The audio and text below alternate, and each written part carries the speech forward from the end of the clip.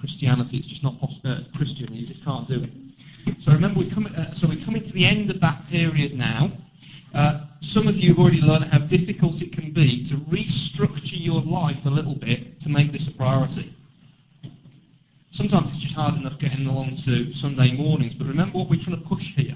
What we want our church to be built around is Sunday gatherings where we're together expressing our identity in Christ, smaller group fellowship group gatherings where you've got one of the elders of the church there who can help pastor and care for you, who knows what's going on, knows you in your life, and you're there serving and encouraging that group of people. And then what we're also saying is one layer down from that is we want to be having gospel-rich friendships.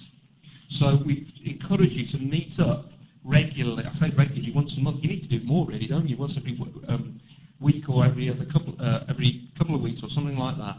And to be honest with you, part of what we've been doing is testing out whether or not that's something that's important to you.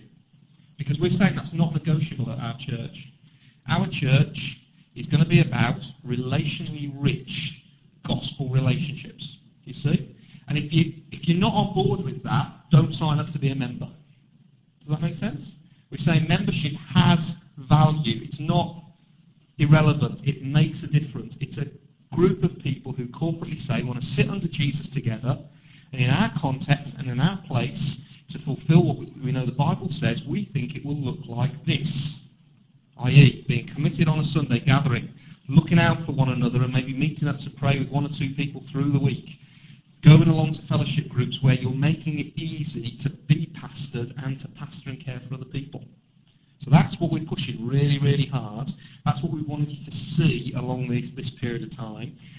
And soon that's going to be coming to an end. And I'm really looking forward to this next month or so, because I'll be getting on the phone to everybody who's a prospective member and saying, look, let's meet up, maybe just with me and you, or maybe me, you and your buddy, and we'll talk about how that's gone. And I'll ask you directly, I'll say, do you still want to be a member? Do you agree with the statement of faith? But more than that, do you agree that this is the community and this is the way in which you want to be nurtured, grown, be part of Christ's vision? Okay? So expect a phone call from me. I've only got 6 weeks until I disappear, so try and be as helpful to me in this as possible as I try and meet up with you and chat this specific issue through. And we're hoping that come round about Easter time, we will be able to have something like we want to instigate once a year a membership weekend where we recommit to one another and we remember what membership's about. But we will have some sort of service where we're welcoming in new members. We're making a big fuss about it, because who we are together and how we live out our Christian faith really does matter corporately. We want to say this membership is really important. Okay? So we've gone through various things through the last sessions. You know them as well as I do.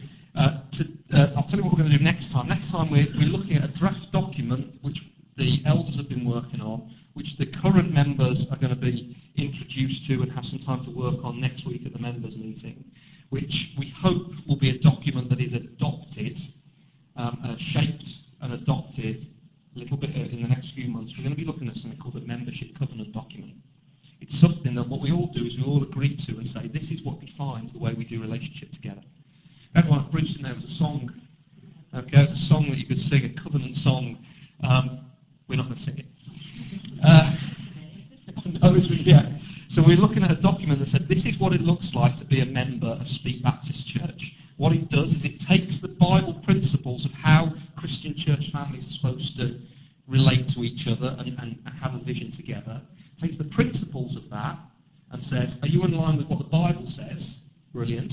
But here's the next ask. Are you in line with how we've decided together in this local church to express that? Do you see that? So there are decisions that we make corporately that aren't biblical, but they're based on biblical principles. So I'll give you an example of one. We meet at 10:45. You wouldn't believe that, would you? 10:45 on a Sunday morning.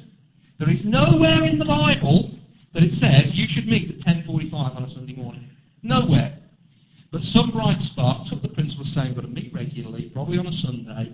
We need to agree a set time to make it as easy as possible, and together everybody agreed this is how we're going to fulfill that commandment. You see? So we're talking about being legalistic here. We're sort of saying, as a corporate group, Bible important, principles important, we have to agree together this is what it will look like for us to live this out. And what we're saying to you is that membership covenant will come down. It'll highlight some of the principles about what we're seeing, the values that we've got, the principles and how that works out. But for membership, we're saying we are on board with being part of a Sunday gathering, part of fellowship groups where we sit with elders and we're encouraged and we pastor each other and we get pastored, and gospel-rich friendships that we will make happen because it won't happen by accident. That will be the shape of our church family. Now, does anybody want to ask any questions about that? Has that come as a surprise to anybody? Cool, okay, good. Well, in that case, what we're going to do today then is we're going to look at one of the enemies to all those things. And it's a reality, but it can be an enemy. We're going to look at how restoring and renewing relationships in the local church is God's plan. You see, wouldn't it be wonderful if we were in a church of one? Because then at least I get everything my way, and nobody ever disagrees with me, and nobody ever hurts me, or I never get let down by anybody, and I never let anybody else down, and I sit in this big puddle of my own selfishness, and I play God. Unfortunately, or more to the point, fortunately, the Lord in His wisdom put believers in Jesus together so that He could do a work in them, even by their coming together. So we're going to start to look at what happens when that's difficult. Now, I could talk about conflict and hurt situations that maybe are long-term issues of maybe you've been a victim of crime, maybe you've been treated very badly by somebody in your family, maybe you've done that towards somebody, maybe you've got problems in the workplace. All of those, the principles we're going to look at today about how we deal with conflict and difficult situations and broken relationships and being hurt, all of the principles that we're going to look at today apply to every relationship. But I haven't got time to show you illustrations of how that works out in every relationship and the working out of those principles. This one is about how we do relationship as a church family together. Does that make sense? Okay? I wonder, would somebody pray for us just before we begin, and as we start to think into this? I don't mind, somebody just pray for us, will you? Ask the Lord to help us. Heavenly Father, I pray, Lord, that you would help us, Lord, as we listen to Steve, Lord, to hear from you, Lord, and that we would grow in wisdom and knowledge and understanding of our faith. Father, I pray for Steve, Lord, that you give him energy and enthusiasm, Lord, and that you would anoint him and answer us, Lord, as we hear you in Jesus' name. Amen. Brilliant. Okay, turn it for us, will you? Turn it 2 Corinthians chapter 5, verses 17 to 21. And when you've found it, whoever gets it first, shout out the page number on the church Bible. 816. Turn to page 816. And we're in the letter to the Corinthian church, which was a bit of a mixed bag. In fact, they were very good at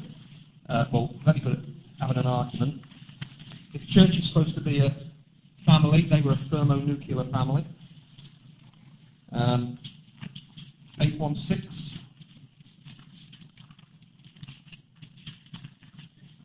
Cool. I wonder whether somebody could read for us verses 17 through to 21.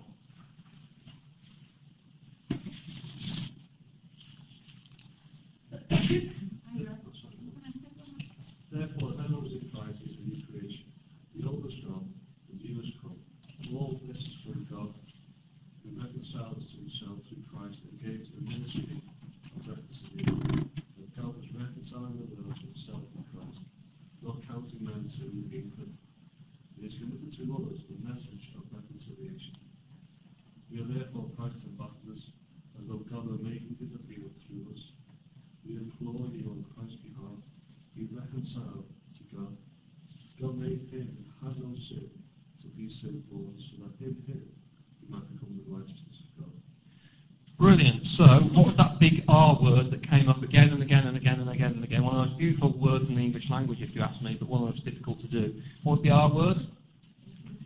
Reconcile, or reconciliation. The coming together and the going on of two people, or two parties. The coming together, okay? The essence of Christ's work, it says on the handout here, is to restore and renew relationships to the glory of God, okay? First of all, Christ came that we would be restored and reconciled to God.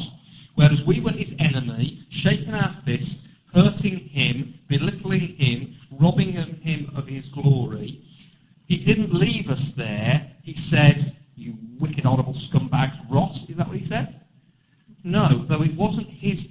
responsibility, he came and acted at great personal cost to see his enemies draw near and to see them liberated, set free, and have a future.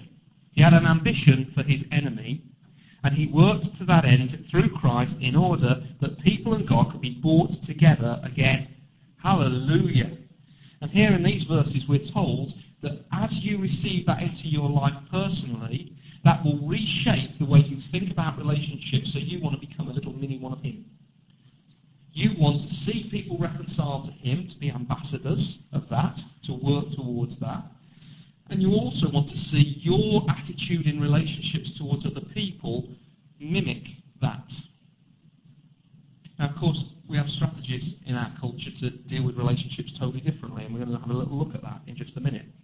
But we must live out this new renewed relationship, live this out in renewed relationships, growing in our relationships, through them as we put off our pride and we grow into the image of Jesus. The very nature of sin is selfishness. So to live as a Christian, we want to see our selfishness put off and our ambition for other people lifted up. In fact, we've got these relationships that we've put in as a workroom for us to grow into Jesus. There are things about yourself that you are blind to, and I'm blind to about myself. It's only when I bump up against somebody else who's equally sinful that what happens? I begin to get an ow. Ow! Who do I blame? Who do I blame? The other guy. Remember the golden rule for every argument is always, they started it and they did it worse. Every single time. And that's what gets us angry. But quite often what happens as we work through that, we realise we're not as innocent as we thought we were. Of course, there are times when we are victims and victimised by somebody else's cruelty. But even in the midst of that, we're going to find out there's things that we can do whereby the Lord will use that to humble us and show us something more of the greatness and the glory of Christ. So we're not foolish to think that church life is always going to be dead easy. There's going to be times when relationships hit a brick wall. The question is, what do we do? It's not easy. Conflict abounds. 3 things here. Number 1, the Bible tells us to expect it. In virtually all of the New Testament letters, somebody somewhere has let the side down. So if you've got this idea that church is full of the nice people and being members is always going to be easy, then you just need to reread your Bible. Because it's not. Because churches are full of sinners who needed to be saved by grace and are growing in Christ but haven't arrived yet. And we're not supposed to, I suppose, the temptation is to avoid elements of church life where you get close to people, or close enough to see that they're not everything they wish they were yet. Yeah, that's the opposite of what the New Testament encourages us to do. We're supposed to move into deep relationship with people, even though it's a risky business and people will let you down, just as you will let other people down. So expect conflict and difficulty, but then I've said to reject it. Why? We need to see that one of Satan's chief strategies for wrecking the purposes of Christ for the earth is division amongst his people. Undealt with conflict that turns and morphs into bitterness, frustration, self-righteousness, and pride. Nothing will flatten the gospel witness of a church more than people who do not resolve their issues biblically. Do we see that? We will have issues. We are supposed to stand out, not because we don't have issues, but because of the way we do deal with the issues. Does that make sense? It's really important. We will have confrontations. We will have conflict. We will have falling out. The issue is, how do we deal with it? We need to reject the world's and the influence of the enemy of our soul, his strategy for dealing with it, and we embrace the hope that Christ gives us and the strength that he gives us, which is that third one there. Embrace it. Okay? Please don't. I know they're scary sometimes when you've fallen out with somebody and you're really cross and you feel aggrieved, or you know you've let them down and you think it could never get dealt with. You don't have to be scared by it, because it's a time to grow through it. I don't want to go into too many examples, but some of you who've got close friendships, or you've got a husband or a wife Some of the times where you've grown closer is as you've worked through your junk. So we can embrace this opportunity. It will be costly, it will be sacrificial, but it will demonstrate the love of Christ to others, and it will demand that you pray and press into the love of Christ yourself. Do you see? Now, if it's not dealt with properly, conflicts will, or unresolved issues, will rob us of our time. So if people in church aren't dealing with this themselves, guess who it gets bumped up to? It gets bumped up to the leaders, whose job it is to pass the lead, preach the word, set the vision, drive forward. And when their time is being taken up with dealing with people who need to learn to get along, well, the church is just robbed of its focus and its direction. There are, as we're going to see, times when it needs to be passed to other people, and you need advocates alongside you, or it needs to be taken to the church. But generally speaking, most issues that pop up in church life could be dealt with if people just get together and work it through themselves. Okay? Well, those kind of conflicts rob us of time, they rob us of money, they rob us of energy, because we spend so much time thinking about those, we're not thinking about the glory of Jesus. And worst of all, they rob him of his glory, because our witness is diminished. People look at us, maybe you go into work and you've got a cob on with somebody else at church, and you can't help it, it just floods out of your mouth, and you start bitching about somebody in your church family, so somebody who's not a believer, and they're like, oh, told you, they're all a bunch of hypocrites in that place. Jesus makes no difference whatsoever. You see? So we want to learn to deal with all of this properly. And to bring you, to help you think about this, I'm leaning very, very heavily on what I think is the best book out there for general principles. It's a book called The Peacemaker. Make a note of that. The Peacemaker, here it is, by a guy called Ken Sand, or Sandy, I don't know how you pronounce it. And he runs an organisation called Peacemaker Ministries. I know it's very American. But I just think this is this is the best book on this thing. If you want one book about how to work through and resolve issues in relationships and how to be godly and how to trust the Lord, this is a great book. So I make no apologies. I've summarised a lot of what he's got to say and chucked a few other little bits in as well. Okay? So we've got 4 principles. We're going to work through them. After each one, there'll be a little bit of time for question. Is that the mothership?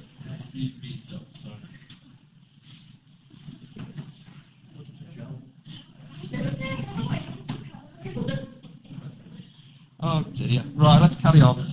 So we've got these 4 principles. One is, if you flip through your sheet, glorify God, get the log out of your own eye, go and be reconciled. Hold on. Sorry, one first. Gently restore, then go and be reconciled. Okay? So let's dig into. Oh, sorry. Anybody got any questions? Want to make any points at this stage? Yeah. So basically, if there is just someone who is part of the church and does some sort of progress, and we're trying to support and help, but there is no progress, what are we supposed to do? Brilliant question. Let's work through it, and we'll find the answer as we move through. Okay? Good question. That was specific. Did you hear that over there? If you're trying to move towards somebody in church who's got certain problems or issues or things that you feel they need to resolve, and you're trying to help them, but you hit a brick wall, what happens then? Okay? We'll come to that in a minute. Good. Any other points or questions? You will fall out. You probably already have. You will fall out with people in this room over the next few years. Wouldn't it be good if we all agree the way we're going to deal with it? Weston does my head in. You're like me. I ain't got started with you yet. Okay. Right, let's have a look at this one then. Glorify God. Okay, the big question here is, how can I please and honour God? When somebody warns me, when somebody criticises me, when I hear that somebody's gone on behind my back, when somebody's let me down, when I see somebody hurting somebody else, or having a go at one of my kids, or they've sat in my seat, or they just blanked me. How come I've been really trying to be nice to them? They've blanked me. And okay? How in that moment can I please God? And you've got 3 options. The first 2 are the worldly ones. The third one is the godly one, okay? Option number 1 is try to escape i.e. distance yourself. Say, fine, Sodom, see if I care. You back away. Now, quite often this doesn't happen on the first offence, but what happens is something like this. You see somebody who you doubt their sincerity of relationship towards you. Maybe they do something that's a bit annoying, and you let it go the first time. Then it pops up again, and then suddenly you start you put these glasses on, which are judgmental glasses, and now everything they do, you're running through a grid of, they're a bad person. And you're sort of replaying in your mind every conversation you've had with them, and suddenly you're building up this big wad of evidence against them. And you're becoming judge, jury, and executioner. And on this situation, what you do is you decide the best means of dealing with this is escape, withdraw, move away. Anybody ever done that with somebody? Yeah. And it goes like this, it's like, I really don't want to cause any grief. It's best if I just move seats. And really, what you do, you don't deal with any issues with people at all. You just sit there and get more and more. And sooner or later, maybe it's the following week, if you serve people, or 2 years down the line, if you're another kind of person, it just comes out in a conversation. Anyway, and you move on. And what you've done is you've turned that person into something. Okay? You escape. Now, generally speaking, if your response to being hurt or feeling slighted or the conflict or the issue is escape, generally speaking, the focus is you and how you feel about it. It's you and your needs and your rationalise. It's all about you. The other one that people tend to go on tends to be all about them, and it's attack. They're this, and they're that, and in front of and sometimes you'll do it at the back of church, and sometimes you'll do it at another time, or more often than not, you'll just attack when they're not there. Did you hear what they said? It's a prayer point, don't you know? Yeah? So you've got move away from people, which tends to be, I think we're more often, because we're trying to be all respectful as Christians, tends to be the one we tend to do.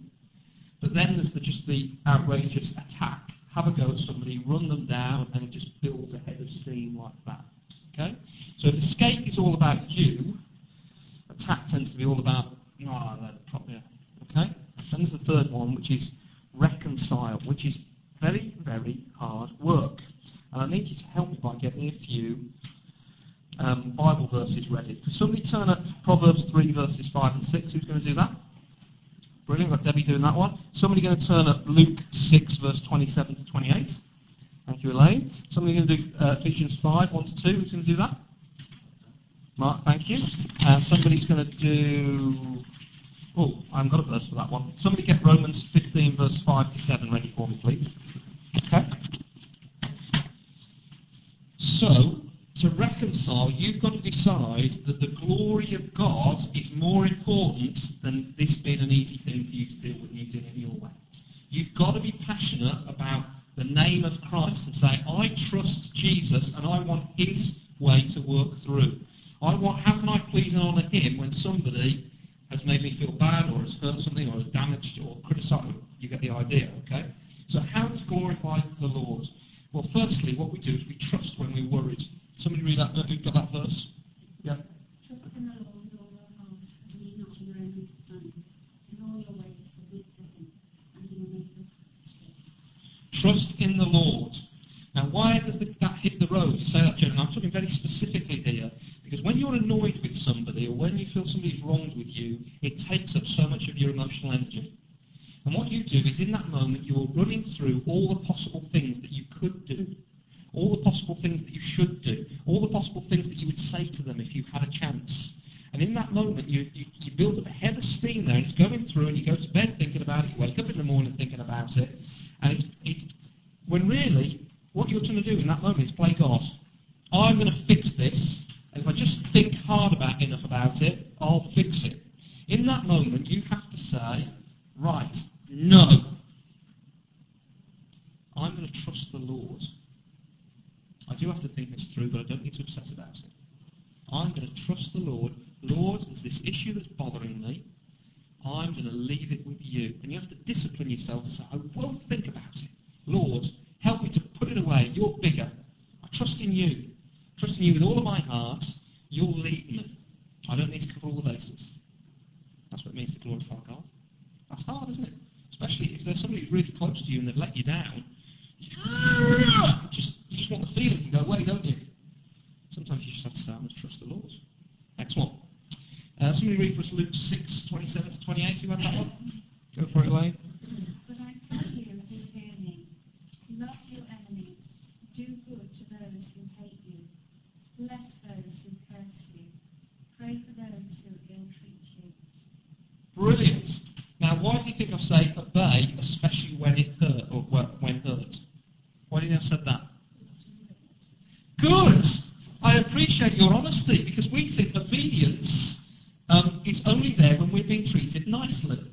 But if somebody treats me badly, I've got an excuse to do whatever I jolly well please. The last thing I need to do when I've been hurt is obey God. It's probably his fault as well.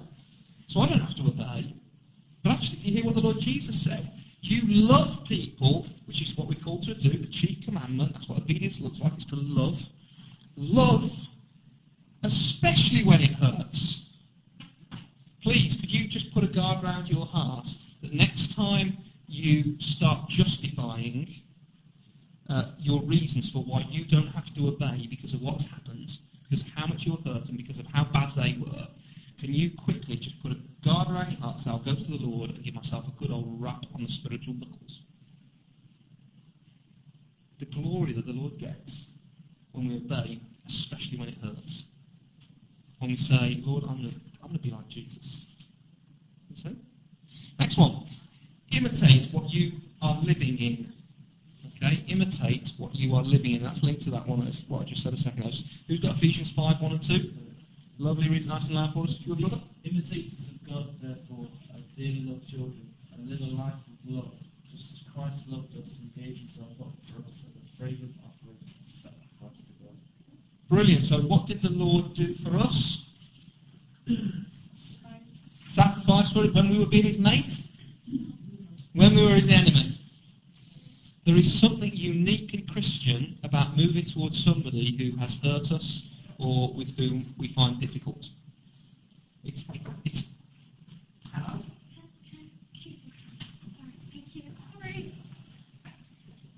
Brace yourself, Katie. Anything could happen. Anything could happen. So we're to imitate what we've got. So me and Jane do this all the time, and we have to say to us, Jane, okay, we'll do it with Jane as the villain. It's never me. So Jane comes in and she says, this happened and I like that and I'm just so fed up with it and I'm doing this, I'm doing that. I'm just like, yeah. Oh, it's terrible. That's terrible. And then she just winds down the steam and says, so in what way haven't you been doing that with the Lord today? And she stops and she thinks, oh yeah, I've been ignoring him and not giving him the recognition that he deserves. Oh yeah, I do exactly what they're doing to me, or whatever the issue may be. Checking gospel. And she comes out, sometimes it takes a while to come round to, and sometimes she's like, oh yeah.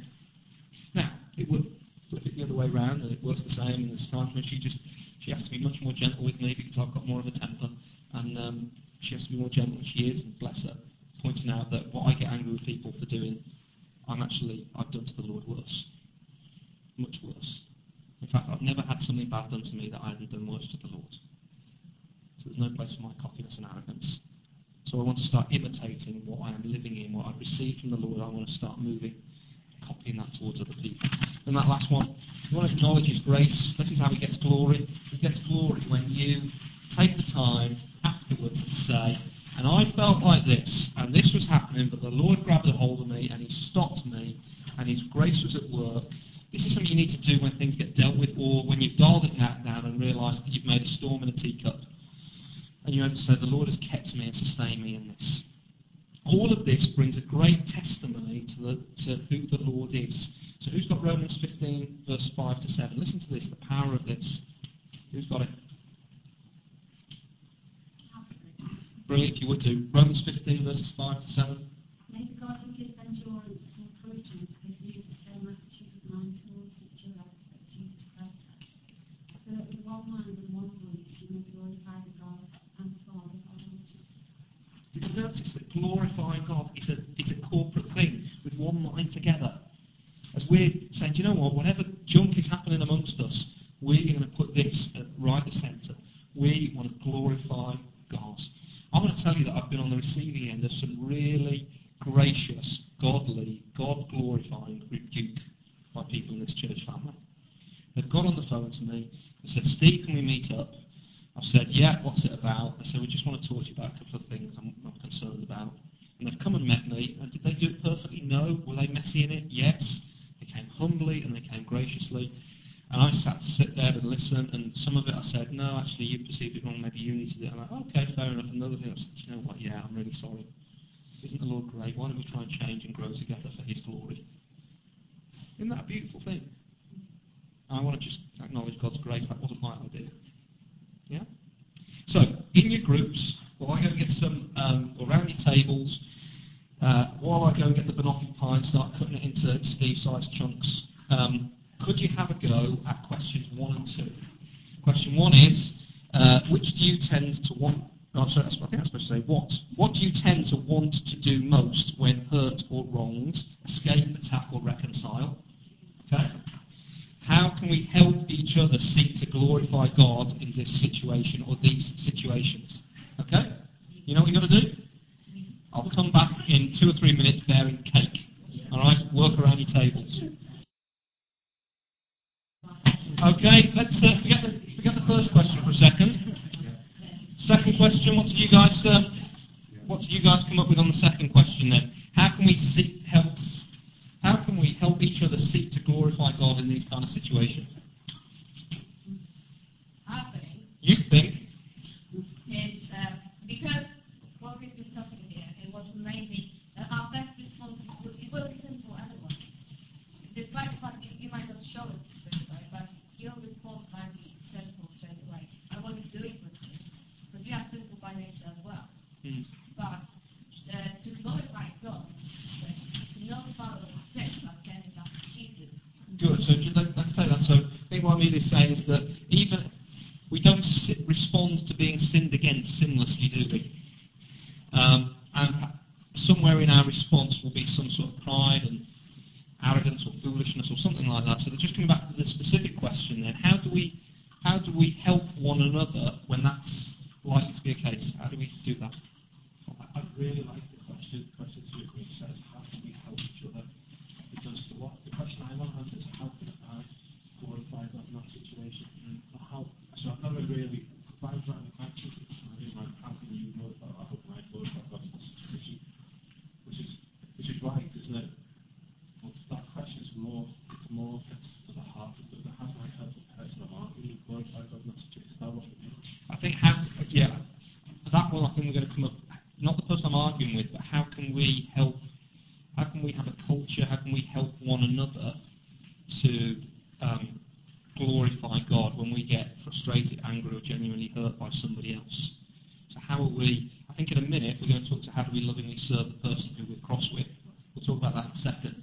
But the subtlety of this one is, our mindset is, I'll fix this myself. That isn't the New Testament example. So you think in Philippians chapter 4, where the Apostle Paul says to 2 people who couldn't deal with it properly themselves, he said, I plead with Euodia and I plead with Syntyche to agree with one another in the Lord. Get alongside them, loyal yoke fellow. In other words, I think that's supposed to mean everybody, get alongside them. How do we create an environment where we're helping one another and make it the normal thing for us to be working out our differences, frustrations, hurts, and difficulties? What you just said there, 20 minutes ago, was in this room, as we're doing this together, we should all be aware that we'll fall out on stage. Just being aware of that, I think it's really helpful because as we go through this, I'm not a directly approach. Actually, and we're godly. And it's giving me a platform to work on it. And that's dead right. So of course, as well, it's not giving us a hunting license. I need to say that. So if you're somebody particularly self-righteous, I've been to listen to about conflict. It's my job to help people deal with all their junk. Yeah, it is, but it isn't. If that's your attitude, you're going to find quite a lot of people visiting right back at you, kiddo. Okay, so it's worth saying that. But we want to nurture that environment. That the common sense thing is we want to work this out. Anybody else want to say anything on that one before we move on? Are you asking, so how we can help each other? Yes. Other, like, the members? Yeah. So how we should reflect the Bible, what Bible says? Yeah. Yeah, definitely. I guess also when someone comes to you with a grievance, that's all. Yeah. Well, be way to people. But then also, like, you might have a grievance as well. Not like bitch that person in like Christian life.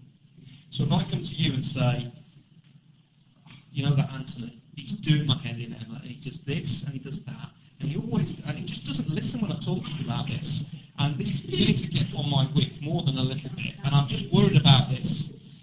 What's the question that you should be asking me back? Good. I think even before that, you want to just say, Steve, why don't we stop for a second and pray how we can glorify God through this? So we're setting the ethos before we set the strategy, the feel. Okay? So pray for me with that. It wasn't a flawless step. You're not hitting yourself more high than you ought to. Yeah. Constant reminders that it's not about others' life, it's about us being happy and in control with God. It's about glorifying God. Good. It's a hard thing to ask and be on your deathbed and you're reminded, glorify God in your death. Yeah. You probably want to think about it, do you? No. That's what it's about. Easy, sensible, but constant reminders. And so in this domain, it's really quite tricky, isn't it? Because when we feel wronged, we feel as if the glory of God is a secondary issue and having the outcome that we want the first issue. What we need to be doing is nurturing, encouraging, and praying for one another that it gets flipped over. Okay? And I'll try to give you an example that's quite close and personal to me in a little while as to what that looked like, and it wasn't through any smart on my side at all, but when you've got people who say actually the glory of God wants to come out first. Yeah, we'll talk about that in a minute. Brilliant. Okay, next one. Okay, next key principle. If we said we want to be living for the glory of God, next one is get the log out of your own eye. Okay, this is the thing to do before you go anywhere near anybody else. So I suppose a way of asking it is, how can I show Jesus' work in me by taking responsibility for my contribution to this problem? There's a well-known American speaker who speaks on this sort of stuff quite a bit that John and I both benefited from. And he says, listen, even if there's a problem and only 10% of it is your fault, then the place where you start with is the 10%. And you own it, and you take responsibility for it, and you seek forgiveness for the wrong in it. Where do we get that from? We get that from Matthew chapter 7, verse 3 to 5. Somebody turn that up for us, please.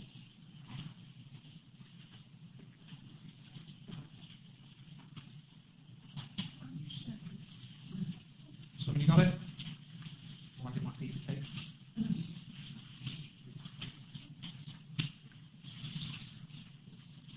Somebody got it? Elaine, would you read it for us, please? Why do you look at the speck of sawdust in your brother's eye and pay no attention to the plank in your own eye? How can you say to your brother, let me take the speck out of your eye, when all the time there is a plank in your own eye? You hypocrite.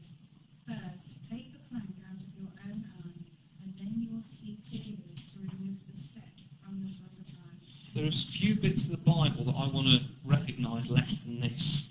Because the massive assumption in this verse is the assumption of the whole Scriptures, which is your biggest problem is not them, but you.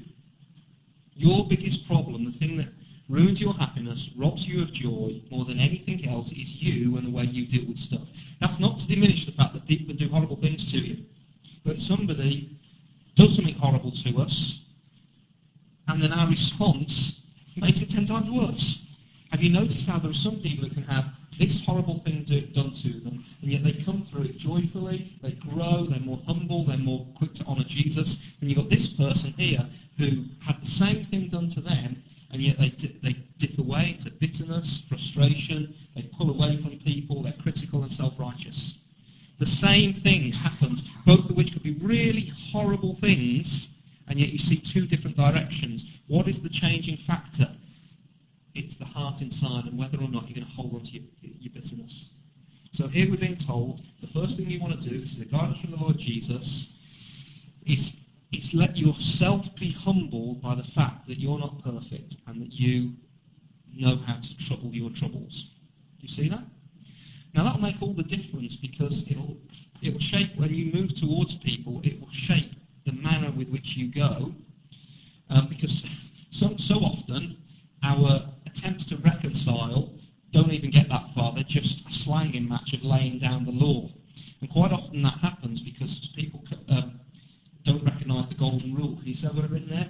The golden rule is this: people usually treat us as we treat them. So if you come towards somebody when you move towards them and you're like, listen, you did this wrong, that was out of order, I can't believe you did this, how do you know? Are you expecting them to stand there and go, oh, you're so right. Oh, why didn't I see that before? I wish I was more like you. That's not going to happen. It doesn't happen. But if you come towards somebody with a humble heart to say, do you know what, I reckon, I wish I was better than I was. Praise the Lord that He's merciful to me. I've noticed that I might do this. And, it totally changes the dynamic. If your first job is to yell at somebody or criticise somebody or gossip about somebody in order to get them to change their ways, number one, you're not recognising there's anything wrong with you. Number two, it's not. You're not going to reconcile. You just drive a bigger wedge between you. So, what do we want to think about this whole getting the log out of your own eye? Somebody look at for us Proverbs 19 verse 11. Somebody look at James 4 verse 1 to 3 or 4. And then somebody else get 1 John 1 verse 9.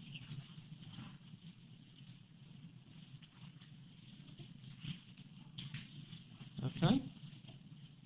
So these are three ways, or three important parts of getting the log out of your own eye. Okay? Somebody read for us Proverbs 19 verse 11. Who's got that? Go for it, Andy. A man's wisdom gives him patience. It is to his glory to overlook an offence. Okay, he said, hold on, how does this work? If because you realise you are a sinner and you haven't got everything right, it gives you a unique position to be able to overlook another person's offence. Most issues, not all by any means, because some are need to be dealt with more thoroughly, but most issues at a low level will be dealt with if somebody is prepared to overlook an offence. Simple as that. Okay, now what does it mean to overlook an offence? Simply this: you deliberately decide not to talk about or to dwell on something that you feel is a wrong towards you. Let's say that again.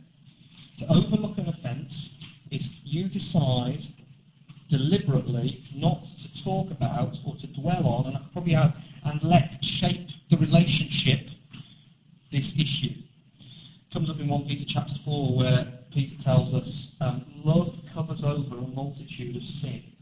Because you come from a humble place of saying, you know what, I'm not perfect either, and the things that I do wrong, think wrong, say wrong, and this person probably isn't attacking me in a vicious way, that I'm probably tempted to blow this out of proportion. It's not a measured response. I'm judging the person's attitudes and I'm guessing what their motives were. What I'm going to do is, because I know I can do wonky things, I can be unthoughtful. On this situation, the appropriate thing is to overlook it, and the way I do that is by deliberately deciding not to talk about it, to dwell on it, or let it shape the way I respond to this person. See that? And you do that out of the view of the fact that you've had to take the log out of your own eye, because you know you're like everybody else. Now, if you feel that somebody has gone out to hurt you and do you harm, I would suggest that you don't want to merely overlook the offence, you need to address it. But if you review it and you think, you know what, they probably didn't mean it, maybe they were having a bad day, then you can overlook the offence. If, however, it keeps coming back and keeps bothering you, you need to go and address it. Right. Next one. This is about knowing our own heart. James chapter 4, verse 1. Somebody read the first 4 verses for us, please. What causes fights and quarrels among you? Stop there. What causes fights and quarrels among you? What does?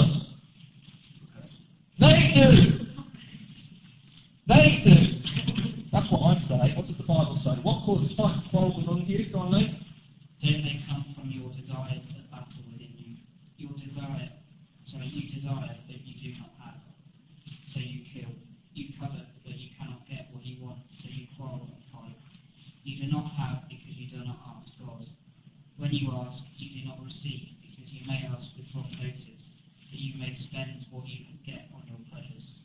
Okay, stop there. What we're being told is a big expose as to what really makes you go to war. The reason you go to war is because there's something inside that is valuable, precious, and it may be a good thing or it may be a bad thing. There is something valuable and precious to you on the inside, and somebody has messed with it. Somebody has threatened with it. Somebody has played around with it. Maybe it's your reputation, and people have slighted you. Maybe it's your kids, and they walk on water. Maybe it's opportunities that you've got or want, and somebody's getting in the way of it. We say, hold on, they've wronged us, but most of all, what we're doing is we're looking at it through the goggles of our own selfishness. And it's a controlling selfishness, and it means that people will go to war over it. A number of times that I've either been involved with or been called out on something along the lines of, and you were doing this, and this, and I was like, why? No. But it felt like, yeah, because that's something that's really precious to you, but really I wasn't messing with that at all. So, for example, there's the example of a person who was really quite insecure in church family life, really worried about how people perceived them. And on that particular morning, one of their close friends in church whizzed past them in church. They were sitting there, and the person was at the front, walked down, whizzed past them, and straight out the back door without doing what they'd done every other time, which was let on and say, "Oh, hi, good morning to you. You all right?" And so the person's sitting there going, "Oh no, oh dear, what have I done? Oh, what have I done?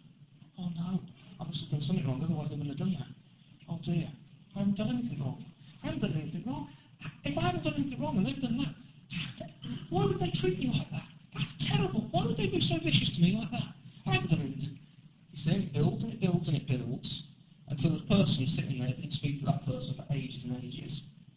And then when it finally got resolved, the reason that person raced down the aisle and didn't allow the person sitting there was that their kid outside had just had an accident and the only thing on their radar was that. Okay? So what's the example there? The person sitting here, there is something which is really precious to them, a grid, if you like, through which they see everything else, and it felt threatened in the moment, and therefore they had no choice when it was threatened but to go to war. Do you see that? Now, whatever it may be for you or for me, so many of you will notice that this is me confessing my sin to you, okay, and I need to ask your forgiveness on this one, and you can call me out on it. Most of you, and the trainees particularly, will notice that on a Sunday morning before church, I am far from pleasant. Okay? In fact, I'm horrible. And the Lord is at work in me, trying to help me grow out of that, but it took me a while, because to me it felt right. Don't people know I've got stuff to do, I've got to organise that, get that, and they haven't turned up on time, and that isn't plugged in, what's going on? You don't do that over there like that, oh no, so I would justify being rude to people, or blanking them, or telling off late in that right mind. Have you had the training in here? No, yeah, isn't that right, mate? Yeah, he just let me get on with it and keep out of the way. Okay, so he did the escape thing, so he's bad. Mark did that as well, he's a chicken. Why? Because I really do want to believe that if I get everything right on a Sunday morning, somehow people will be, will be won for the gospel. Just by making sure everything's in order and set right, and the music goes according to plan, and we start on time. As if those things bring the power. I want to believe that I have that level of influence in Speak, that by me just ordering everything up, people get wonderfully converted in the spiritual level.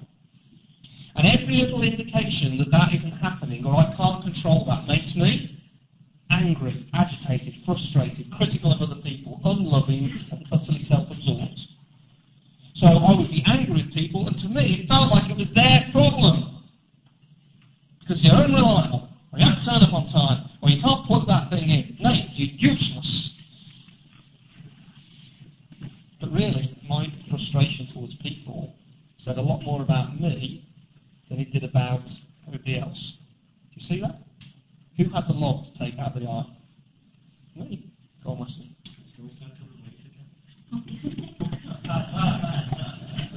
You know, I said there's going to be people who fall out with in this room. Yeah? I'm talking to you. Yeah? You see that? So, listen, you've got to take the log out your own eye, because most of the time when you're frustrated and angry, it says more about you than it does about them. Now that doesn't mainly look like I agree. Listen, I'm not diminishing the fact that people can be unloving and directly cruel to us, and we'll talk about that in a minute. Okay? Look at your own heart. Say, hold on, why do I feel threatened by this? Why does this matter to me so much? Why do I feel the need to go to war over this issue? And you'll probably learn something about yourself. Say, Lord, have mercy, forgive me. Next one, confess you're wrong. That's part of getting the log out of the eye. Somebody read for us 1 John 1 verse 9. We confess our sins, He is faithful and just, and will forgive us our sins and purify us from all. Purified. Wouldn't it be wonderful? Sorry, this is lovely. Wouldn't it be wonderful to try and deal with a conflict situation knowing that everything that you've got to deal with before the Lord is out there on the table? That will totally change the way you go into things. That verse tells us that I think the verse before it says, if we make ourselves out as if we haven't sinned, we call God a liar. Listen, any situation where you're in, your grubbiness is bubbling out of you.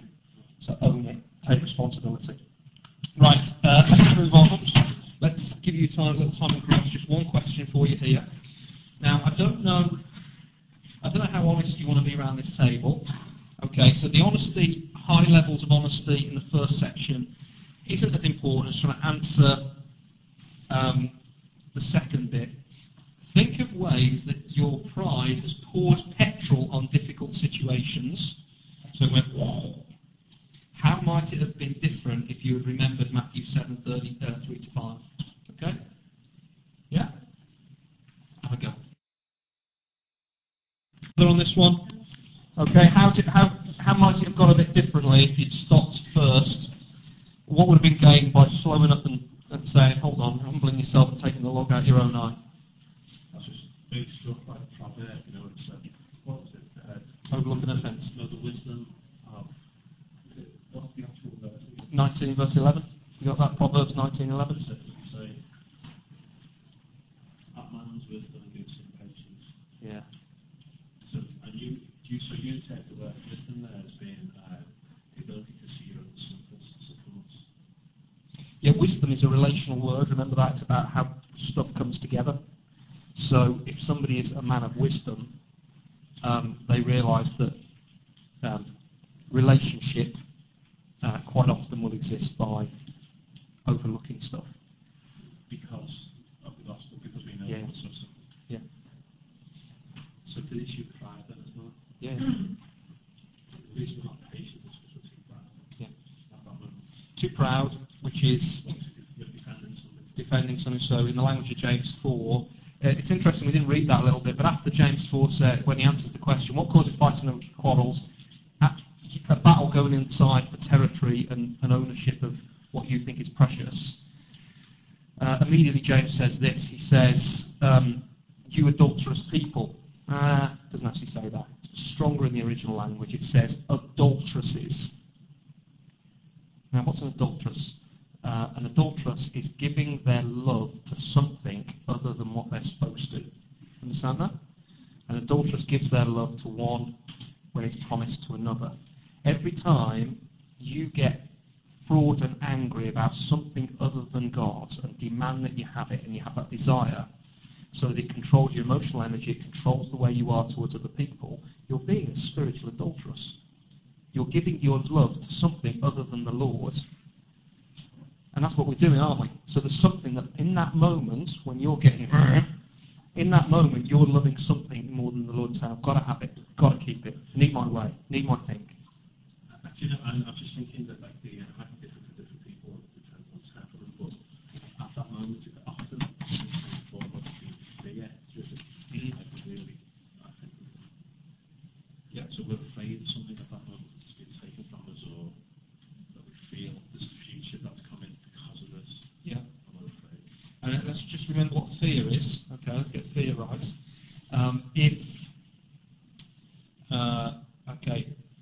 Lack of contentment, I'll do it this way. Lack of contentment is seeing what you've got and thinking you knew better than God and what He hasn't given you what you should have done. Yeah? What fear is the opposite. Fear is looking into the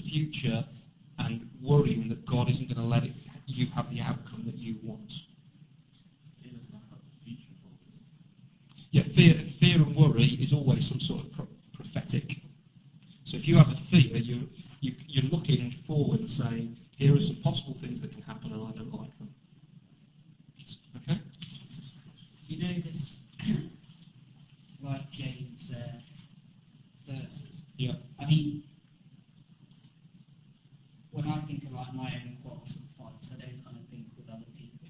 I think in my, with myself really. Yeah. So is it talking both like outside quarrels and inside things? In terms of, So I don't know when it says like you desire but you do not have, so you kill. yeah. So most of the time I would say if I want something and don't get, I'm kind of wanting that person to be removed or Yeah. So it's a double kind of thing. Yeah, just remembering that category coming there.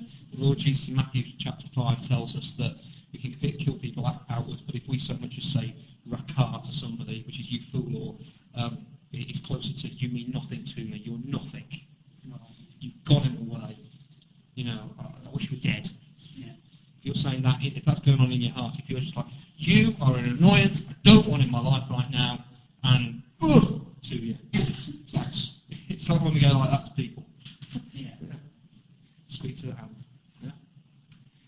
And it's interesting, let's just finish up in that James 4 section. In verse 7, what comes up? I think it's verse 7, what comes up? To adulteresses, what does the Lord say? But he gives us more grace. Hallelujah. He gives us more grace. Yeah. So he doesn't treat us as our sins deserve. Yeah. Anyway, we'll say lots more on that, but we haven't got time to do that. Listen, let's move on. Let's go on to number 3. Gently restore. How can I, sorry, you have to fill in with the pen here because of a typo. How can I lovingly serve by helping others to take responsibility for their contribution to a conflict? And I want to suggest that this is, you have to be really careful here, because obviously if you've got a frustration that if it's gone beyond the point of overlook an offence, and if it's at the point where you feel that for the good of the person and for the glory of the gospel you need to work this thing through, then you want to, you need to move towards somebody. Okay, you need to move towards somebody. Have a look at Matthew 18, verse 15, please. Somebody read that for us.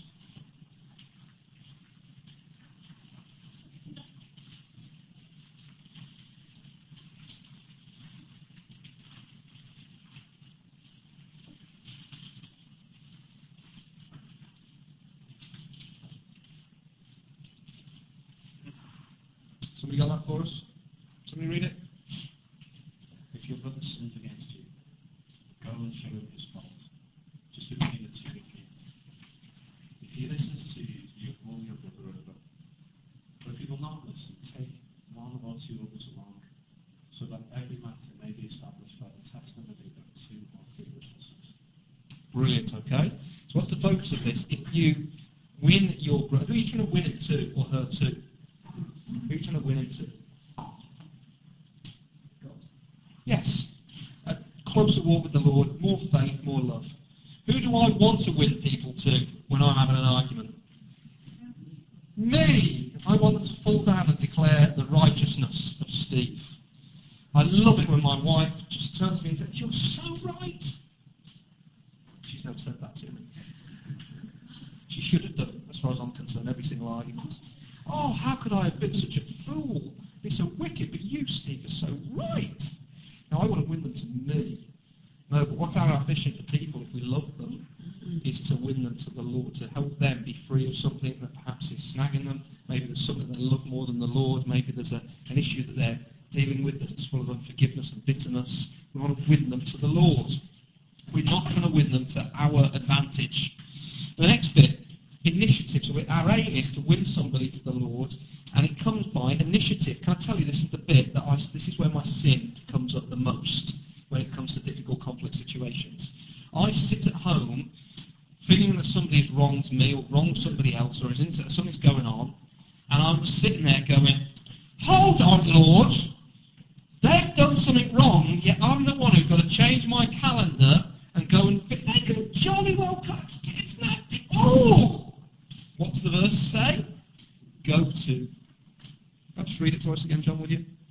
18 verse 15.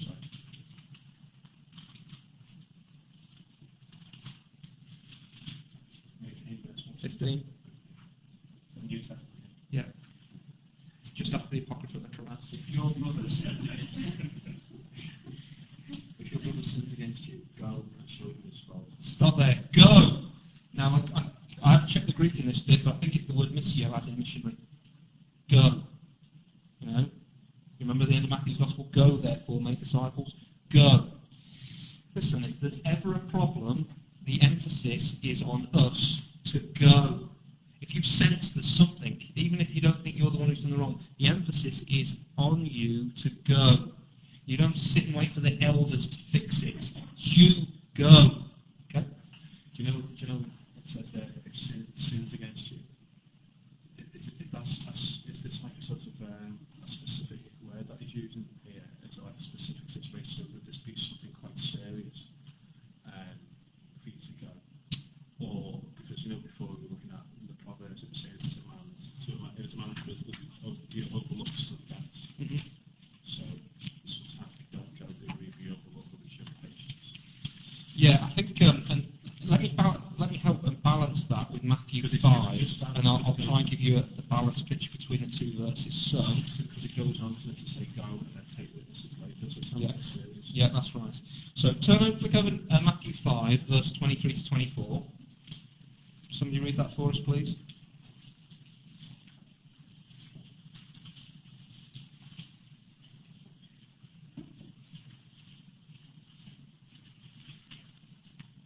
Somebody read that for us, Matthew 5, 23 to 24.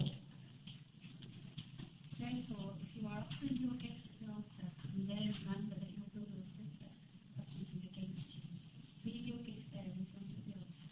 Then go and reconcile and come and offer your gift. Okay, so this is if you remember that somebody's got something against you. In chapter 18, it's if you feel that somebody has done something against you.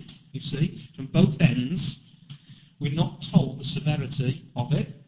The context of chapter 5 is living out the life of faith, the Beatitudes, and having a heart that is passionate for the things of God. The context in chapter 18 is around people's responses to who Jesus is. Where is it? So it's talking about the Lord, the kingdom of heaven, and the parable of the lost sheep. So going after people. This is the character and action of God. So, in answer to John's question, it's gloriously non-specific. Generally speaking, in Matthew, though, I think this is right. If you're talking about sin, there are sort of the sins where it's somebody's out to hurt you and get you, and the sins where people are just, if you like, sins of omission, been unloving towards you. I don't know which one it is. I think the long and the short of it is, we'll probably know on the inside, if there's something that is affecting you, it needs to be dealt with. If you feel that they've got something about you wrong with you, you've got to take the initiative, if they haven't already. If you feel you've got something against them, you've got to take the initiative. It's always up to us to take the initiative. Always. Isn't it so annoying about the scriptures? The Lord says, forget about them. What are you doing about it? What are you doing? Okay? And that's massively significant, because effectively what you're doing is you're always called to imitate who the Lord is, and He's the one who takes the initiative. We'll just crack on with Matthew 18:15 again, and just say that initially you want to do it privately, and you're trying to do it between people. It depends on the nature of a wrong. Generally speaking, in the scriptures, if something is a public wrong, and somebody has wronged and done something that is out there in public, it needs to be dealt with publicly. If it's something between a few people, it's private, and deal with it privately. Do you see that? That makes sense?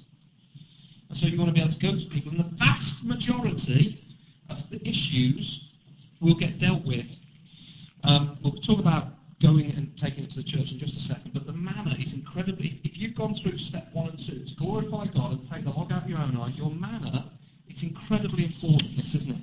You will go, first of all, prayerfully. Lord, please guard my heart, guard my mouth, so that I'm only speaking gracious and gentle words. Give me a heart for this person, even though I feel they've hurt me and wronged me. Lord, I want to go humbly, because I know I'm no better than them. stay angry with somebody if you feel superior to them. I'd never do that. That's you feeling superior. I can't believe they did that to me. Listen, in each one of our hearts, there is the same seas that can do absolutely anything. I never cease to be amazed at how ugly, dark, selfish, sordid my heart can be. I'm so glad you can't see what I think of you lot. I'm so glad. I'm so glad that I can't see what you think. Because it'd be like living in a horror film, wouldn't it? So when I move towards somebody, I go knowing that whatever they have or haven't done, I've done and I'm capable of doing. I'm not superior to them. I go to clarify. Listen, when that all happened, it felt to me as if this was what you were doing. Can I just run this one by you and check? Is that what you meant to do? And most of the time, you tend to look, no, oh, I'm so sorry. Oh, actually, I was doing this, and that. Oh, I'm really sorry. No, I didn't. Yeah, I wasn't going to have to get you. Because usually by this stage, if we've had to get to the point where we're going to approach something, we've built it up into something. And none of us ever make our judgments on the facts. We always make our judgments on our interpretation of the facts. And they're always swung towards us. So we need to, first of all, you go to somebody and clarify and say, look, you know when that happened then, it felt to me as if you were trying to bump. Can we just talk about that? Have I got it wrong? And they stop and they think, and then they'll answer, and then you decide whether they're speaking in a gracious and trustworthy way or not. Give people the benefit of the doubt. Be generous-hearted. Reflect with them and say, so hold on, I've come to you and said this, and you're saying this. Let me understand. Are you saying that what you meant by that was such and such? Or, oh, right, okay. But if that's the case then, how do you think that made me feel? Yeah? So you're just trying to do that. You're not, and you did this, and you did that. You're trying to just dialogue and reflect with people. You want to agree on things that what they see when you speak with people. You want to agree with them and say, when they see something that is right and true, you agree with them. Do you know, I'm really glad you've said that because you're right, aren't you? As Christians, we don't want to be like that. And you're dead right. But I can't help but think that when you were doing that, that's what you were doing. Or something, agree where you can. Okay? And then James chapter 1 verse 19. This is a physiological question. James chapter 1 verse 19. Does anybody know it? Okay, this is a great one to learn. Parents, I think this could be written to parents. Nagging spouses, this could be written to you. School teachers, pastors, everybody. What's it say?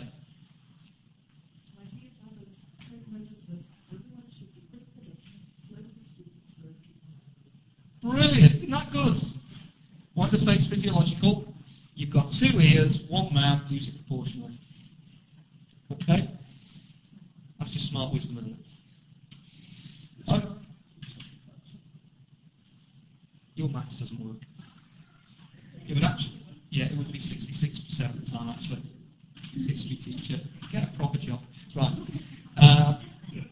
The 6 recurring. Okay. Where what did you totally thrown up? Oh yeah, okay. That's on 3 years that you man. Just do it. Shut up. I just need to go and talk to John privately outside. That'll be alright. Okay, if we have any problems out there, I'll get the church involved. Right. Okay. Now let's say you've tried this. I don't always expect it to work first time. You have to work through things. You just have to work through. You go back and you say, look, let's meet and talk about this again. If things aren't going the way you want it to go, people you don't feel are taking responsibility for stuff that they need to. It could be that in this process you realise that you've blown stuff out of all proportion and it's not that big a thing. Or it could be that you've seen something there and you think, hold on, no, this is an issue. And in love, you want to get it dealt with properly and it's not, and there's a measure of resistance. Then this verse tells us that we can have advocates. Now, I could spend this doesn't have to happen very often, and the better thing to do is if you feel this is something that you need to do, you speak to one of the elders and let them talk you through it and help you. You can ask other people to be involved. John, do you mind if I tell a story about this? Is that right? Between us two, yeah. About 6 or 7 years ago, John and I have been elders together for about 11 years at that stage. we went through a period where we weren't getting on very well at all. It would be fair to say that there were times when it was difficult for the two of us to sit in a room together. John really just wanted to grab me and knock my lights out. And I really did just want to sit there and look down my nose and go, oh, I'm so much better than you. We were absolutely at each other's throats. And of course, that's not good when you're the elders of the church. Okay. And there was we were just talking at each other and past each other. We weren't getting anywhere with it at all. And I suppose we had to go back to point one, which is glorify God. Did we decide we wanted to glorify God in this? And we realised that, I'm guessing, I can't remember specifically, but it probably went through both our minds that the best way to do this was one of us leave. Somebody escape, get out the problem. And I think if we probably had our own way, we probably would have done that. But, by conscience and the Lord encouraging us and us wanting to work this through, we actually had to bring somebody in who met with us. How many times did he meet with us? 2 or 3 times? What? It wasn't fun. I thought... Just one. Oh, yeah, okay, yeah. I think it was twice. We did meet twice, but it was really the one stuff. Can we have some advocacy as to whether it's once or twice? And we had somebody come in and sit down, and he just helped us. He called us out on a couple of things. He refereed in the midst of it, and by the end of it, He came down on my side. I think he did actually. That's right. I think he did. Yeah. Well, John didn't have the eloquency to put. He did, and managed to point out where all my failures were. And it was, yeah. And having received that, I think the Lord was glorified because we're best mates. We know each other a bit more deeply. We know what presses each other's buttons. I certainly trust John much more than I ever did, and Lord willing, he trusts me as well. And so it can work. It really can. The other option would have been, effectively, the church, for all we know, might have got split. I don't want to be over dramatic or anything like that. So I think the Lord knew what he was talking about when he said Matthew 18 is important. It's interesting because the perception from the church was that I just always agreed with Steve. At the time, I think it felt that quite a bit in someone. And that was just not the case. Yeah. Yeah. That's it. Yeah. Yeah. So, okay, having said all of that, I just want to say, somebody who's had to go through this thing, it's worth going through. The Lord's great, and it's worth working through difficult relationships. Very quick, have a look at question 4. Do you want to do that in your groups? As we think on this, I think that's supposed to say area, sorry. As we think on this area, no, that's not. As we think on this, are there people you need to speak to? If so, how does this teaching from Matthew 18 help? What would stop you doing this? And doing the talking with people. Okay? I'm just going to give you 2 minutes on this because we're running a little bit behind schedule. Okay? 2 minutes on this. I suppose the big point is at the end, what are the things, the hesitancies about going and speaking to somebody? Reconciliation in less than 10 minutes. I think that's a bit ambitious, but we'll give it a go. Okay? So, the first principle is glorify God. Second principle, get the log out of your own eye. Third principle, gently restore. Fourth principle, go and be reconciled. Okay? Aim, and this is what we're saying, aim and pray for full reconciliation as much as it depends on you. Okay? So Romans 12 verse 18 says, as much as it depends on you, live at peace with everybody. So there's realism there that says sometimes you can try and do all the right things and it's still incredibly difficult. Okay? But even if you are working towards it and praying towards it and doing as much as the Lord gives you strength to do, you are trying to overcome evil with good. You're trying to find a way through. Remember, peace isn't the cessation of battle in the Bible. Peace is a richness of relationship. It's you having a deeper sense of oneness in Christ with those people. Okay? Matthew chapter 5 verse 24, what does it tell us? It says, leave your spiritual religious stuff aside. Go and get this dealt with first. Before you go to the Bible study, get it dealt with. Before you come along on Sunday mornings, work it through, open a dialogue. As much as it depends on you, aim for, pray for full reconciliation as best you can. Okay? And this needs two factors, and they're different. Number one, you need forgiveness, and number two, you need reconciliation. Right, first one, forgiveness. If you establish that you have wronged them or they have wronged you, there needs to be forgiveness. What is forgiveness? Forgiveness is carrying a debt. Whenever somebody wrongs you, they rob something from you. They rob dignity. They rob opportunity. They rob materially. Something gets taken from you. There is an injury done to you in some way, and it builds and puts in place a debt. One of the Greek words for forgiveness is all around the debt language. Okay? So what is forgiveness? Forgiveness is carrying the cost of that debt on yourself. Forgiveness is not a feeling. Don't be surprised if you don't get warm, fuzzy feelings towards somebody you're trying to forgive. Okay? Forgiveness is not forgetting. It tells us that in the scriptures that the Lord has taken our sins as far as the east is from the west. He's totally separated. And we're also told that He will remember not our sins against us. So forgiving somebody isn't forgetting what they've done, it's carrying the debt and not making them pay for it. Do you see that? Very, very important. It's also not excusing. Some people say, I can't forgive because it makes it seem as if what they did was a little thing. No, forgiveness is not excusing. It never says take your past and ways parties for the last. Yeah. Doesn't the Lord say, and I will remember their sins no more? Yeah, so it says, I remember their sins no more. You're saying that we can't forget. The Lord seems to, doesn't He? I think what He says in those sections is that it's not that the Lord suddenly loses His memory. I think what it is that He has done something so that those sins are not before His eyes as the condition on which we relate to people. Okay?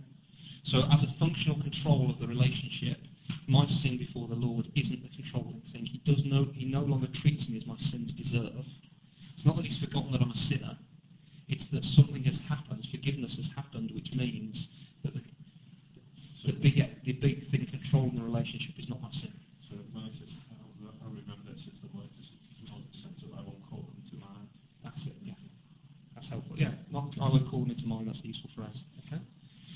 So forgiveness is not feeling, it's not forgetting, it's not excusing. What is forgiveness? It's a decision, it's a painful one, it's sacrificial, because it's costly, because it's covering a debt. It's saying a decision that I will not relate to this person on the basis of what they've done. Decision, I will not dwell on this incident. I will not bring this incident up or use it against you. I will not talk to others about this incident. I will not let this incident stand between us or in any way withhold relationship from you. Do you understand? Now this is hugely important because I think what we need to do is root out something that I see all the time, which is a false forgiveness.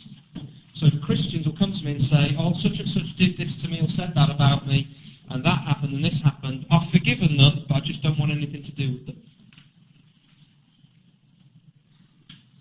That just doesn't make any sense, does it? Imagine the Lord looking at Steve Casey and going, I've forgiven you, stay away. The whole point is the nature of forgiveness draws me back into a close relationship. In fact, when anybody comes to you and says, you've got to remember that sometimes people get hurt and it means that there's a trust issue which makes it difficult for them to move towards. That's different to saying, I want nothing more to do with them and cutting them out. You see that? So if we go back to that statement, you can find it difficult to move towards somebody, but still have the aim and the prayer for a blessing in their life and maybe the openness to a future reconciliation. Okay? But if you're flat out saying, yeah, I've forgiven them, but I can't even sit in the same room as them, you haven't forgiven them. Don't kid yourself, that's not forgiveness. You haven't forgiven us all. Okay? Now we could spend a couple of weeks talking on this. There's so much to a rich theology of forgiveness. Does anybody at this point just want to ask any questions on that? I'm going to go this way, then I'm going to come to you. You're a great help to me asking lots of questions. Let me just let somebody else in. Just a mental caution, because there are some relationships that are treated out of this, very kindly, these she's not quite well related. If the church will say she should stay in that situation. Yeah. And, looking for that, it means that she doesn't, her life doesn't, no longer defined by the abuse of those stuff. Yeah. But it does place in yourself. Good. Can I? And that's why we're looking to reconciliation as different to forgiveness. Okay. So you're dead right on that one. Sometimes there are particularly cruel things that people go through, and reconciliation is not wise. But I still want to say that part of forgiveness is an aim and an openness to a sense of loss that there is restored. Okay. So we'll come to that exactly right in a second, direct. That's possible. I'll brought that up because it helps clarify. Right. We can get on forgiveness and kind of definition about that. The thing is, nothing belongs to us, everything belongs to God. So whatever happens, whatever situation we face in, it's helping the others as well to grow, okay, if we all get through the situation and faith in God. So what I'm trying to say is, we shouldn't bring this incident or whatever didn't happen. But sometimes it's useful to tell, okay, there was some sort of situation and how we deal with it, without basically saying names or something like this. I think that's quite useful. It really helps me to grow. Yeah, that's really helpful. You're talking back to the bit earlier about give God glory when He helps you work through stuff. But I think this is about an attitude being held towards a person, is what I'm trying to get at here. An unforgiving heart. Now, it's interesting what you say there about how these things are there for us to grow. You will not go spiritually cold faster than if you hold unforgiveness and bitterness. It is a spiritual killer. Unforgiveness, bitterness, self-righteousness, they're just immediately. The second it starts sinking there, it's as if you've fallen off a spiritual cliff. Why? Because the Lord gives grace He opposes the proud, and He gives grace to the humble. So people who are holding on to these to unforgiveness, it's a really horrible. If you see somebody holding on to unforgiveness, just let your heart go out to them because they're in a horrible place. They really are in a small, atrophied, horrible place. Every time I hold on to it, I struggle with it. Well, I read my Bible, but it doesn't connect as much. I'm saying my prayers. And every now and again I say, Lord, am I holding out unforgiveness about something? Am I bottling something that I shouldn't be, that I just need to bring before you and be humble? And that's in my personal thing. This is, the forgiveness side is something that's between you and the Lord initially with the direction of somebody. Okay? If somebody asks you for forgiveness, give it. Do yourself a favour. Give it. As quick as you can. Okay? You can't use the life of saying, God, I forgive that person, and confessing it to the Lord, and I say to the person. You can't do that. Am I right? Yeah. Because you can't say to God, I forgive this person, and I receive Christ, because you say it's God. But you don't have to go say to that person. You can't do that. You need to go to the person before you say, God, I forgive this person. Generally speaking, you're right. But I think sometimes there could be, like when we talk about overlooking an offence, and love covers over a multitude of sins. I think sometimes when you do that, you want to do that before the Lord. So,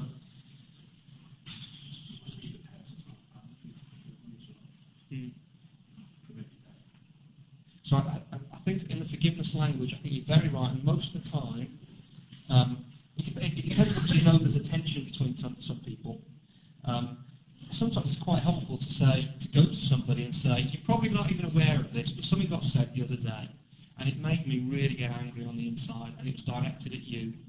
And I realise this is totally, you probably don't even realise it, but I just want to say, I'll ask the Lord to forgive me for that bitterness. I just wonder, would you forgive me as well? So that's quite often the right thing to do, isn't it? And people will stand there and go, like John's got the phone to me a couple of times and said, I just want to say I'm sorry for it. I said, bother me one little bit. That's okay. But then I thought, you know what, it's the Lord who's trying to keep somebody humble and be gracious. And I appreciate the fact he got the phone to me.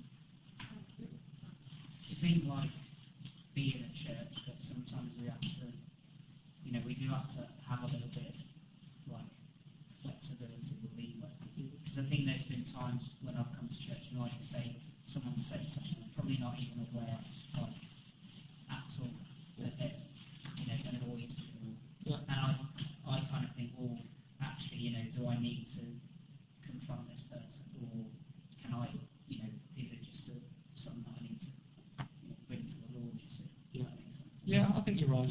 If you went out every Sunday, do you know what I mean? It depends on the degree, doesn't it? It depends on the degree. If you've got, it depends on the degree of what's happened, okay, and how much it's affecting the dynamic of your relationship, how much thought, energy you put into it. If it's just like, Steve was grumpy with me again the other day, but not specific, but if one day I let off on you in front of a load of people, then probably the first one you're like, I love that guy, give him a hug, or make him some Rocky Road or something. But if I'm letting off on you, you come to me. And, yeah. Okay, listen, can we just move on? This is hopefully taking us direct point. Oh yeah, sorry, we need help. If you go to Colossians chapter 3 verse 13, it says, forgive as the Lord forgave you. This means it's a spiritual reality. You need to be prayerful in all of this, you really do. So let's just finish on reconciliation. Okay, let's be clear. Now, forgiveness, it takes one person to forgive. It takes two people to reconcile. So let's take up the example of what happens if you go towards somebody and they don't even admit they're wrong, or if they do admit they're wrong, you get the feeling that they've got no intention of changing. You can still forgive them, but you're not able to reconcile with them. Because reconciliation is having two hearts come together. It's having a oneness, a sense of trust, a developed trust. It could be that something has gone so far that you have to work together at building up that trust, and you have a growing reconciliation. But if you've got somebody who has wronged you, perhaps you're the victim of crime, somebody who's wronged you, and they're laughing about it, can you be reconciled to them? No, but you can still pray for their good. You can still let your heart go out to them. You can still try and move towards them. But you won't have a relationship unless they own what they've done and what they're like. You see? So it takes one person to forgive. It takes two people to be able to reconcile. And sometimes one of the things that is beautiful to watch is when somebody has been terribly wronged and they start praying for their enemy, that enemy would be humbled. And maybe they start moving towards that enemy really cautiously and being really gracious towards them. And the enemy rebuffs and piles more wrong on top and piles more wrong on top. And then 18 months, 2 years down the line, they come to the person and say, I'm so sorry. I was horrible to you and I didn't want to admit it, therefore I tried to drive you away, doing more and more and more. Yet you were gracious and loving towards me. I just want to come and say, I'm really sorry for what I've done. Please forgive me. And see that you're for me. Can we start a relationship again? And so reconciliation comes further down the line. See that? Okay? It often takes time and commitment, and it's a glorious thing. Romans 12:21 says, do not be overcome by evil, but overcome evil with good. And that's beautiful. So listen, I've overcome on time. You've been overcome by time. Let me just put it all together. Because of Christ, we can and must respond to relational difficulties differently to the world. It'll be one of the things, it should be in Speak. When everybody's like boom or bust, this should be the place where we're seen as different. We won't be surprised that we're in as much grief as other people, but the way we deal with the grief, we don't want people coming to us and saying, you Christians are the same as everybody else. We will deal with it differently. Seize the opportunity to grow and glorify God through these struggles. The Lord's sovereign. Be active in sorting stuff out by faith and dependency in Christ.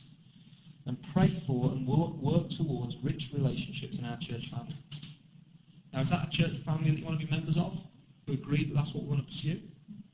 We're going to fall out, but with God's grace, we're going to work it out.